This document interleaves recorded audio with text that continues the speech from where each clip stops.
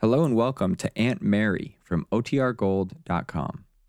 This episode will begin after a brief message from our sponsors. Now for our story. Today, Aunt Mary Lane's farmhouse outside of Wakefield had a spruced-up, extra-tidy look about it. Lefty's accumulation of old farm journals and seed catalogs had been neatly stacked away in the magazine stand. Aunt Mary's mending basket had been relegated to the top of the sewing machine in her bedroom. There was a big copper bowl of flowers on the table in the living room, and the smell of freshly baked apple pie drifted in from the kitchen, where 2 plump chickens were ready to be fried for supper. The reason for all this was the anticipated arrival of Aunt Mary's old friend, Del Shipley, who was due from Chicago any minute. Lefty Larkin, grumbling about Del's arrival, had disappeared for what he threatened would be an indefinite length of time. But now, Aunt Mary, wearing a starched apron over her new print dress in honor of the occasion, hears Del's car pull into the driveway. She hurries to the front door and opens it, and stands there beaming as Del and Lily Devon come up to her. Del, my goodness, it's nice to see you. And Lily, well, this is a wonderful surprise. Oh, hello there, Aunt Mary. Gosh, you're looking grand. I hope you don't mind my showing up, Aunt Mary. I stowed away. Oh. I'm pleased as can be to see you, Lily. Come on in, both of you. Okay. Here, let me take your things. Oh, now, don't bother, Mary. We'll just put them over here on the table for the time being. Oh, it's sure swell to be here. Did you have a nice trip down? Oh, yeah, it was fine. We made good time, too. Didn't leave Chicago until after 10. That is good. Oh, Aunt Mary, this is nice. It's just the way Peggy described it to me. Is it, Lily? Mm-hmm. The house looks lovely, Mary. Oh, but isn't something changed around? Well, let's see. Well, yes, I believe we moved the bookcase into the corner. Well, that's right. It used to be on the other side. Yes, but we don't change much around here. Lefty always makes a great outcry when Peggy gets one of her furniture moving moods. How is Lefty? Why, just fine, Del. He's been very busy lately, planning his garden for this summer. Peggy's been trying to talk him into entering his delphinium in the flower show. Of course, he swears he won't. He had to go over to Stanton this afternoon. Doesn't expect to be back till late. Mm-hmm. I'll bet he won't, knowing I'm here. Well, you two must be hungry. How about a nice cup of tea and some cookies? Oh, thanks, Mary. But I don't think I'd care for anything right now. You see, we had a sandwich on the road, and, I have to watch my calories, you know. Oh, nonsense, Del. Why, you're just right. Oh, I wouldn't be if I didn't watch myself. I've got an appetite like a horse. Well, how about you, Lily? May I fix you something? Oh, no, thank you, Aunt Mary. Where's Peggy? Oh, Lily, she had to go into town, but she told me to tell you she'd be back right away. Oh, I'm dying to see her. She'll be very happy and surprised to see you, Lily. She talks about you so much. Well, I think I'll go out and wander around for a while. I know you two have a lot of things to talk over. I'd like to smell some of this fresh air I've been hearing about. There seems to be lots of it out here. The best in the country, right on this farm. Well, I'll go out and absorb some. All right, dear, you just run along. Oh, and by the way, if you see a strange young man somewhere around, it'll be my son, Randy. Just introduce yourself. He's heard a lot about you. Okay.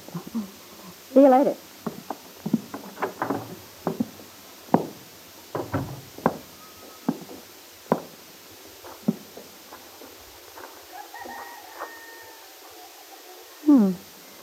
Really does smell good.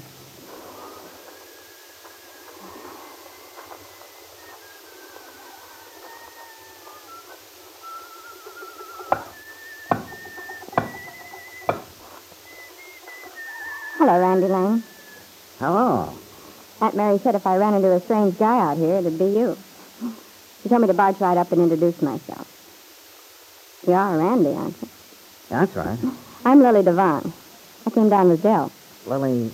Oh, sure, I've heard about you. You have? Well, that ought to make me nervous, I guess. I wouldn't know about that. Did Peggy mention me or something? Yeah, not recently, but I used to get letters from her when I was overseas. She was staying at your place in Chicago then. Oh. Well, that was during all that excitement about that murder trial she was mixed up in. Yeah. She seemed to think you were quite a pal. Oh, well, I just did what I could. Poor kid, she was all tied up in knots over this thing. I just tried to keep her from going to pieces. Well, I guess you did a good job then. She's all in one piece now. Really? And tell me, exactly how is she feeling these days? Oh, Peggy's doing okay. But haven't you seen her? No, she had to go into town. Oh, well, she'll be back soon. Then you gals can get together and talk your heads off. We probably will at that. It's nice out here. Pretty and comfortable like. Yeah. I understand you just got back from overseas. Mm-hmm. It must be wonderful. Being home again. It is. I guess you saw a lot of excitement. Yeah, quite a lot. You don't want to talk about it, do you? No. Well, I don't blame you. You're a dancer, aren't you? Sort of. Nothing like Lisa Fenner, though. She's really good. Lisa, she's staying with you now, isn't she? How's she doing? Well, that's a long story. I better let Del give you the lowdown on that when you talk to her. I've decided to do less talking and more thinking. I figure I'll keep out of trouble better that way. Sounds like a good idea. Yeah. I was trying to figure out the other night why I always seem to be getting into hot water. And, what did you decide? Well, the thing is, I never had much of a family or home life. Well, when I was a kid, I always used to think it'd be swell. Having someone to fuss over you, someone to worry about you maybe. You know, try to help you out and things like that. Yeah, it is. So I guess I've been trying to make up for not having a family by kind of adopting people as my own special little problem, whether they like it or not. Well, of course, it's not a very good idea to try to run people. No. Anyway, I think I've learned my lesson. On the other hand, it's better to like people, care about them, than not to give a hoot. Maybe. But it doesn't always seem to work. Oh, sure it does. In the long run. You're just warm-hearted. Nothing wrong with that. Say, don't let me interrupt what you were doing. Oh, that's okay. I'm just setting some new fence posts. The others were all rutted away. Oh. Yeah, things got sort of run down during the years I was away. But I'm gradually getting them into shape again. Do you like doing that? What do you mean? Well, I'm not sure I can picture you spending all your life on a farm. Aren't you going to the city one of these days? The city? Why would I want to go there? I'm a farmer. And don't you ever get bored? No place to go and nothing to do? No excitement? Oh, I've had my share of excitement. I like the kind of life here. I wouldn't want to live the other way. Well, it's sure different. Everybody isn't running around trying to impress each other, cutting each other's throats. That's the way it is in the city. Well, a lot of that goes on.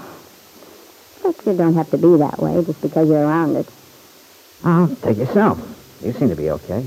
I'm not so sure. Life in the city's pretty contagious. It's hard to keep away from it. If you aren't careful, you get pretty hollow. Empty. Yeah. Well, I don't have to worry. This is for me.